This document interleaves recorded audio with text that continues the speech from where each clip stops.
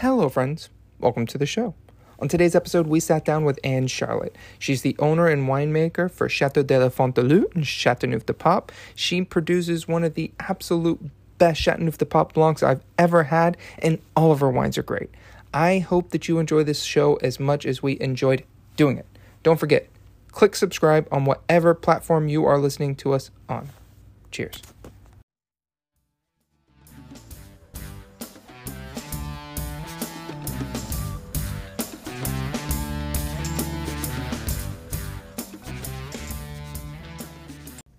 And we're live.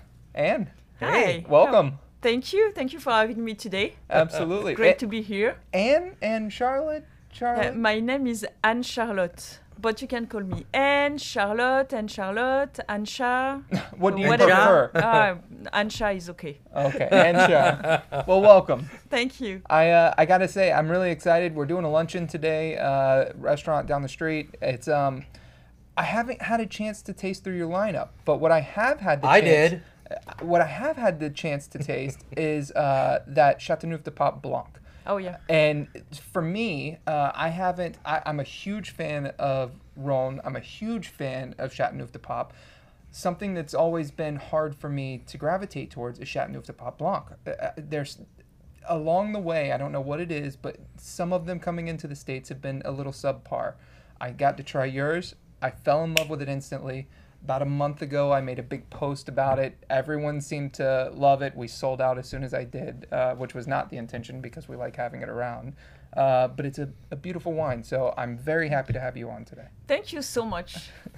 I was lucky enough to taste through all the wines. Yeah, and Lord have mercy. I will taste them. The best Rhones that I can recall forever. Thank you. I mean, Wow. I was blown away by all of them. I was just Really? shocked. I'm gonna cry. And the one that you make, kind of made for your daughter, that's kind of interesting. A different Yes. take on Châteauneuf. Why did you make? Tell us about that story. So first, you have to know. The people who are going to listen this podcast have to know that La Fond-du-Loup, my domain, is a very unique domain. It's 45 acres, one single plot, while Châteauneuf-du-Pape is a very morcellated area with a little plot here, another there. So it's a single plot.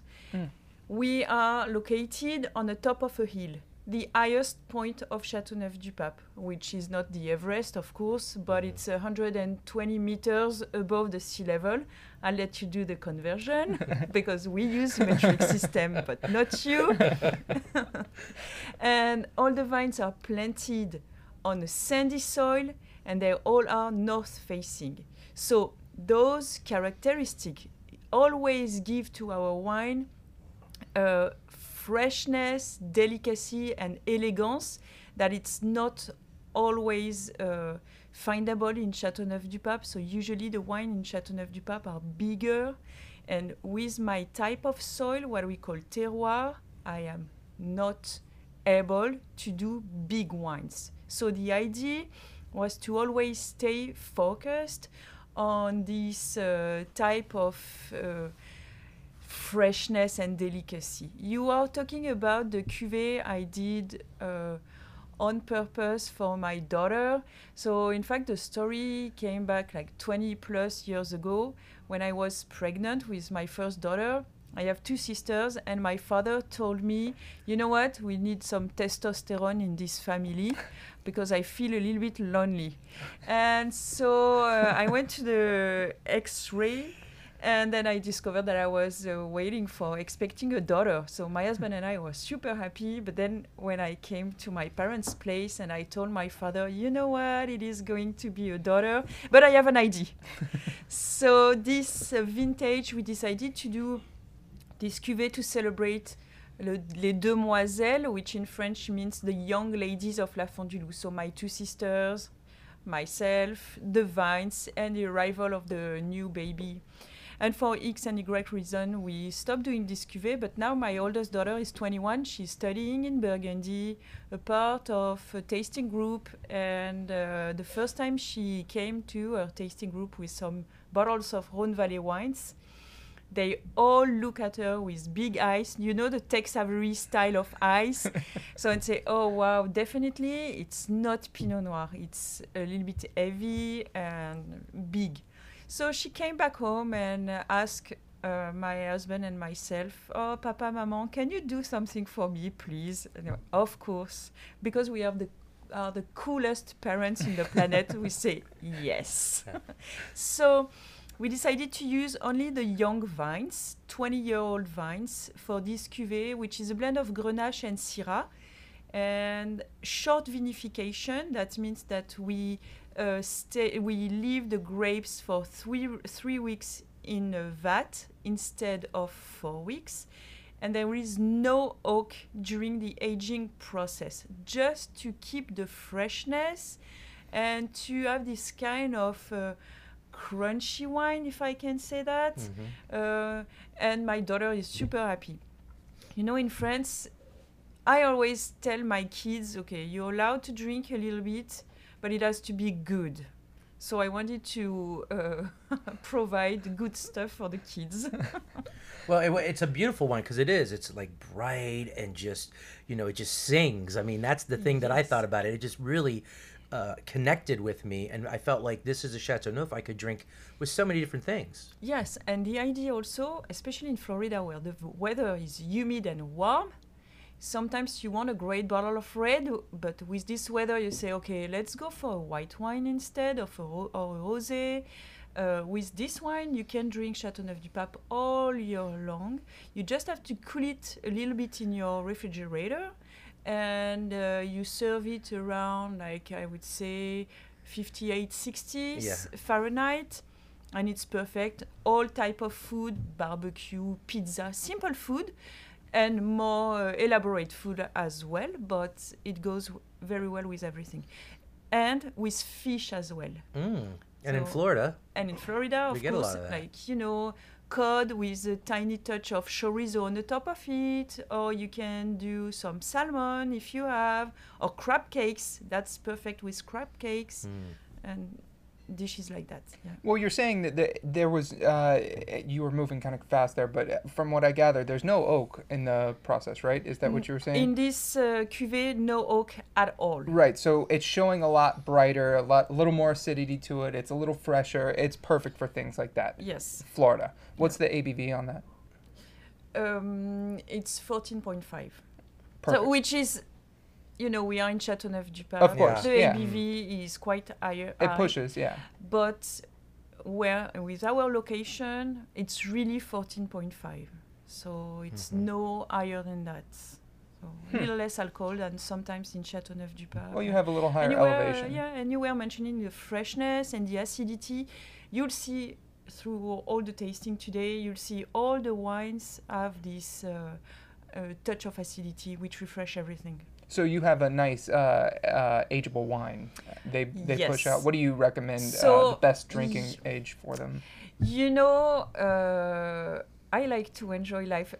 So people will kill me usually when I say that. But I'm a girl. When I buy a pair of shoes, I don't want to put it in my closet for 10 years. I like to wear them now. So the wine are enjoyable right now.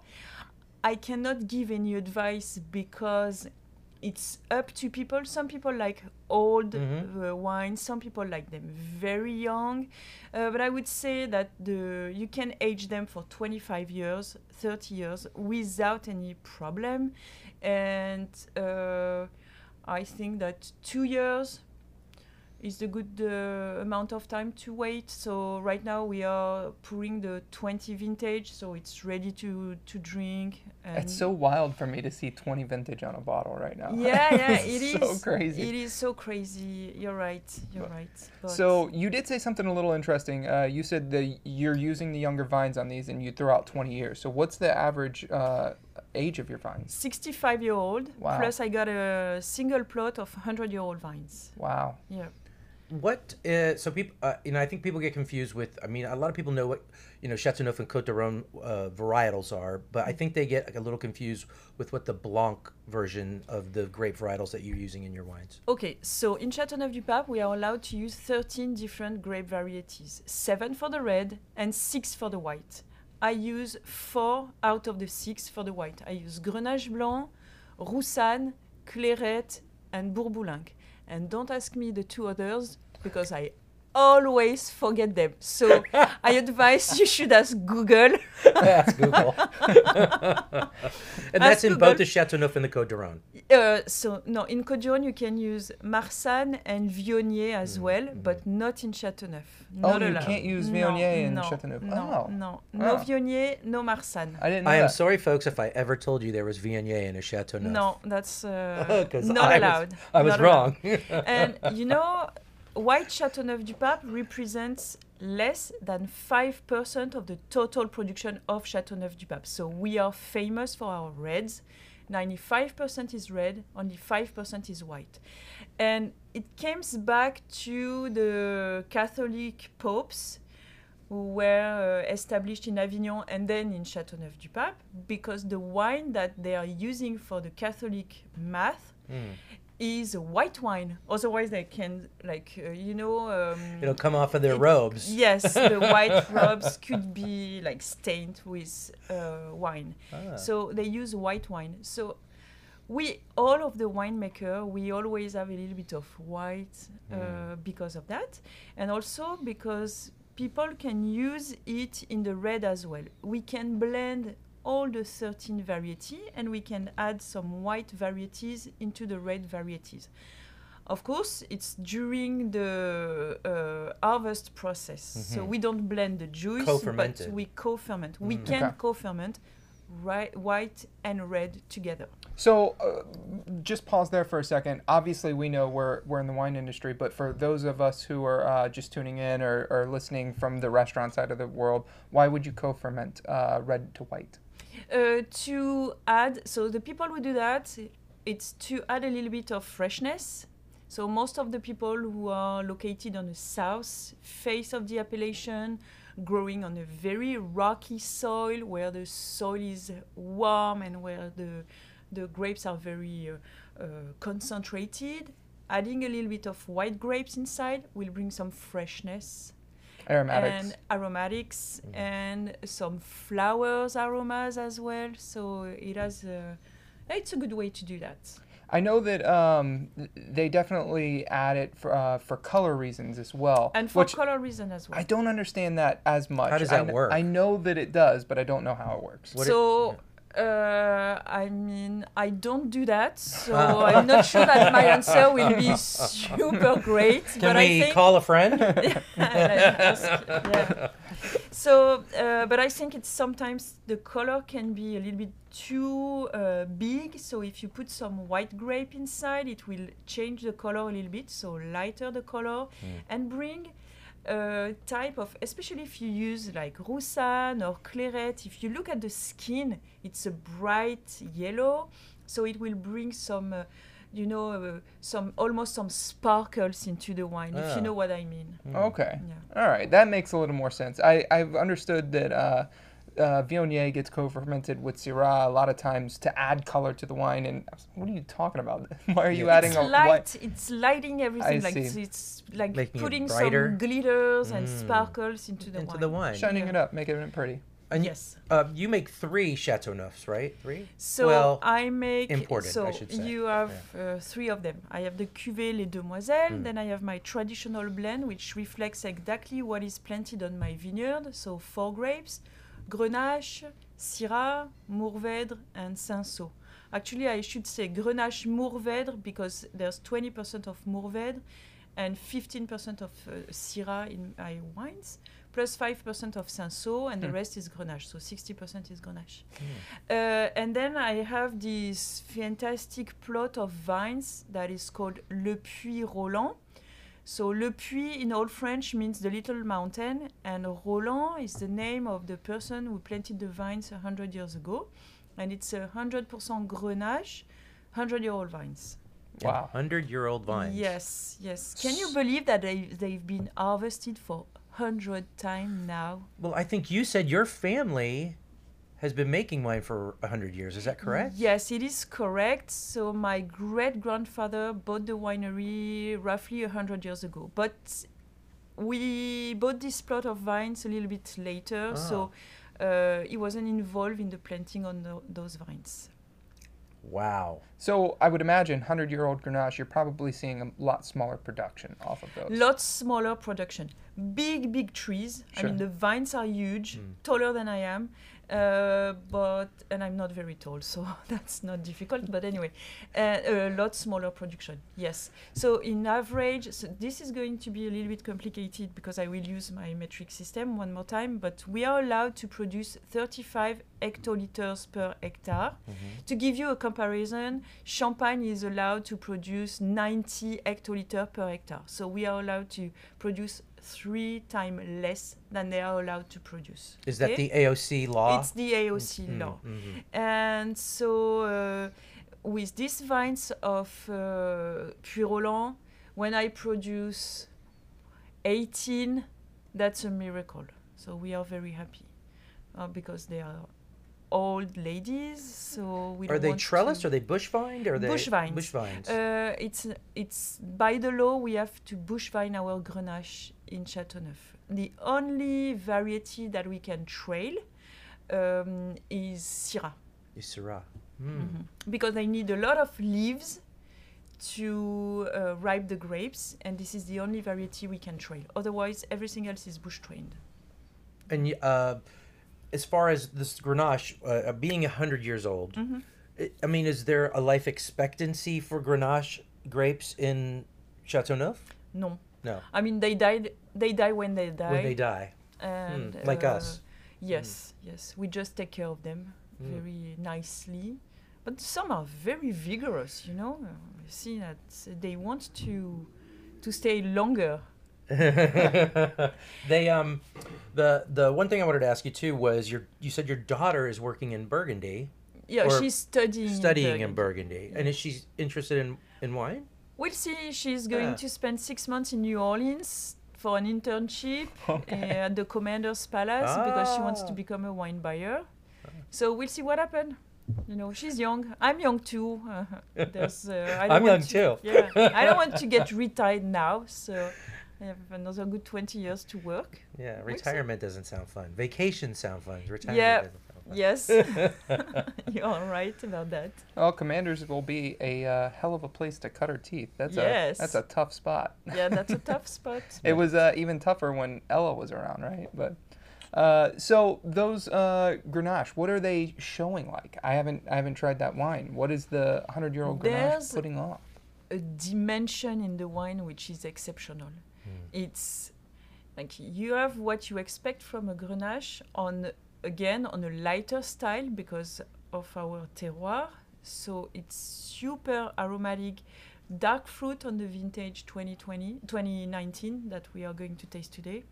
A lot of spices, but a tiny touch, you know, of black pepper, white pepper, and there's a dimension in the mouth which is just incredible. The delicacy as well is perfect. So we've had a lot of really great vintages recently in Châteauneuf. I mean, what's the last bad vintage you've had? I mean, 16 was unbelievable. So this will be my answer. Do you have kids, or maybe you're too young to have kids? I have a kid. You have a kid? 1, 2? She's 4.5. 4.5. Are you one day going to see her and say, you were a bad vintage? No, but you have to admit there are better than So there, I won't say better or or not good. I would say more difficult or less difficult. Sure, that's fair. It's being a winemaker is like being a parent. We expect a new kid every year. So our goal is to wait for the arrival of the new kid, so to have the best grapes as possible. So our job for 365 days a year is to to be able to have those great grapes. So we know how to do our job. We know which decisions we have to take to have the best grapes as possible. When I say that there are some more difficult vintage, that is true. Sometimes you have rain when it's not expected. Sometimes you have a hailstorm or frost, but we know how to react to that. And when we do the wine, we only use the good grapes, the very good grapes. So it reflects the vintage, of course, but it's never, I would say, an issue. And sometimes when the people, I'm thinking about 2013 or 2008, where the journalists say, oh, it's not a good vintage in Châteauneuf-du-Pape. Those are among my favorite wines.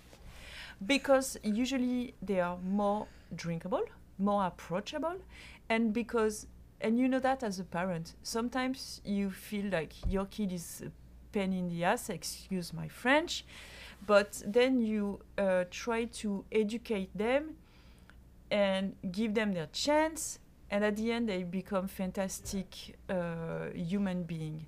And this is exactly what I want to do with the wine, to give every vintage its chance to be a fantastic wine being, not a human being, but a wine being. I don't know if that makes sense. It definitely makes sense. For sure. And I've been very vocal, at least on here and through my career, about our own more difficult vintages. 2011 was shit in California across the board, and I bought every 2011 for the restaurant that I could, and I just stored them because they're screaming now. Beautiful years. I guess what I'm getting at is you haven't had too many difficult vintages over the last several. So we had 2 difficult vintages because of the quantity of the crop. So it was 17 and 18. I lost 50% in 17 and 50% in 18. In 17, we had a hailstorm on June the 23rd, which damaged the half of the crop. So that was a nightmare. But usually, we know that it can happen. We are dealing with nature every year. So we know exactly what that can happen. So we are ready for that. But then the next vintage, we had a problem with a lot of rain during the springtime, and also coulure. So coulure is the fact that the flower drop off. Mm-hmm. So if there's no flower, there's no fruit. So we lost also half of a crop in 2018. So believe me, economically wise, that was tough. Yeah, I like that you say difficult vintages and not bad vintages, right? Just a little bit more work, right? A little bit more. Yeah, we know it's like having a kid. If they don't behave the way you want them to behave, you just have maybe change your way of acting with them, and just tell that you're not allowed to do it. Yeah. Or we know how to deal with those problems with experience, and we use our brain, which sometimes is very useful. But we take the good decision at the right time, and then we prepare the harvest. In fact, our job as a winemaker, so as a vine grower, is to prepare the harvest. Once the grapes are great for the harvest, then I would say it's the easiest part. Yeah. I never thought about putting my old wines in a decanter, and that's time out. You go in the decanter, that's your time out. Go sit in the decanter. So you lost 50%. I think you said to hail. Is that right? Yes. Half of the harvest. Hail. Do you use hail nets? No, because it was the first time we had hail in La Font du Loup. Huh. It was the first ever time in all recorded. All 4 generations. Yeah. Wow. We are not on the hail corridor, so it was the first time. Wow. Yeah. And you said, if I remember correctly, you said you're the highest elevation in. So we have a lot of wind. So, we are in the Rhône Valley, so there's the Mistral, it's our wind, which is blowing from, let's say, Lyon to Marseille, from the north to the south. And we in La Font-du-Loup are on the top of the hill, so there's nothing which protects us. So we have constantly some wind, which dry everything. And usually the frost is due by the morning dew or stuff like that. So we don't have that. And the hail, usually the clouds, the hail cloud are pushed back pushed away, by the wind. But so you're not super high, but is there some sort of a rain shadow effect? Is that what happens there? As it shoves up, I would imagine that you're getting... So we are not super high, so but we have wind. We have wind. We don't have more rain than anybody else, but sometimes a little less, but we have wind all the time.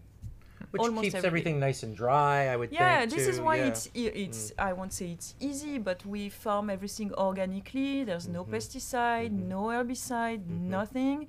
And with this Mistral effect, it helps us a lot to conduct the vines like that, yes. I love that. No pesticides, no herbicides. People ask those questions all the time to us, and people don't put it on the bottle all the time because that's costly, right? I mean, to be certified organic and things like that. But do you certify or no? So in the process to be certified, but we never use anything since the 40 past years. But now I realize that people are asking to have that on the label. Yeah. Honestly, I don't. It doesn't matter to me. I was about to say something, but I need to change my sentence. So it doesn't matter to me if it's written or not, as long as I know what the winemaker or the producer is doing. I drink my wine every day. I don't want to poison myself with bad stuff. Yeah. So. Right. That's it's been a hot topic, at least on our podcast, a lot lately. And in store, people are asking for it, and it seems to be, I don't know if it's a trendy thing. I hesitate to call it a trendy thing, but people really like seeing that organic thing. And as we interview winemakers from all around the world, but it seems a lot of the European winemakers, what are you talking about? Why? We've never done that. Yeah, what are you talking about?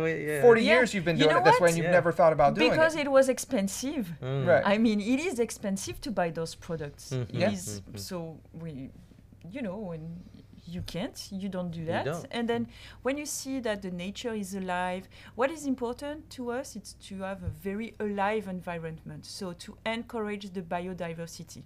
So we have worms underground, we have a lot of insects, we have our own bees, we do honey. So everything to help the biodiversity and to help the environment to be alive. Look, if you have a flower in your garden, if everything is dry and there's this poor flower, she feels lonely and she won't stay for a long time. If you have nice grass, a lot of flowers, alive, a lot of insects, next year you will have more flowers and it will be more alive. So to have an alive environment is vital for the vines. Yeah, and farming in general. And farming in general. We've talked about that a lot. It seems like we've definitely dove into a lot of biodynamic farming and regenerative farming. We've sought some of these people out who are really big players in it, and we try to promote that a little bit. Since we learned about it, we went in and had some long in the weeds conversations with regenerative farmers, and I think it's very important. And I've gotten in a little trouble for saying this, but I almost feel like it's kind of a lazy American thing in a lot of ways when we used the pesticides. A lot of times you don't even need to use the pesticides. They are just every 8 days on a calendar. This is when we do it. This is when we do it. This is when we do it. And so a lot of these people like Chris Benzinger and the folks over the Haas family, they take a real big stance against this. This is terrible what you're doing. You're ruining the ground. You're ruining everything around it. And I think it's important to kind of bring life back to the vineyards. And you get a lot happier vines. Those guys are producing phenomenal wines. And there is a reason why a lot of these European winemakers don't certify. They've been doing it forever. And this is kind of our thing that we've, does it say organic on the bottle? Yeah, it does. But now we know, now that we know, that's something too that we can easily lead people into those things. Like, when they ask that question, well, it doesn't say, but, here's a family that hasn't done it for 40 years and the wines are delicious. So it's very easy to promote your wines just based on the wine, not on, you know, the farming practices. Yeah. Yeah. Thank you so much. Yeah. Well, we're gonna have lunch here in about 30 minutes, so we're gonna I'm have excited to try the we're gonna wines. go have to pour some wine. All right. Let's do that. Thank you guys. Thank you so much having for me. coming on. Thank you.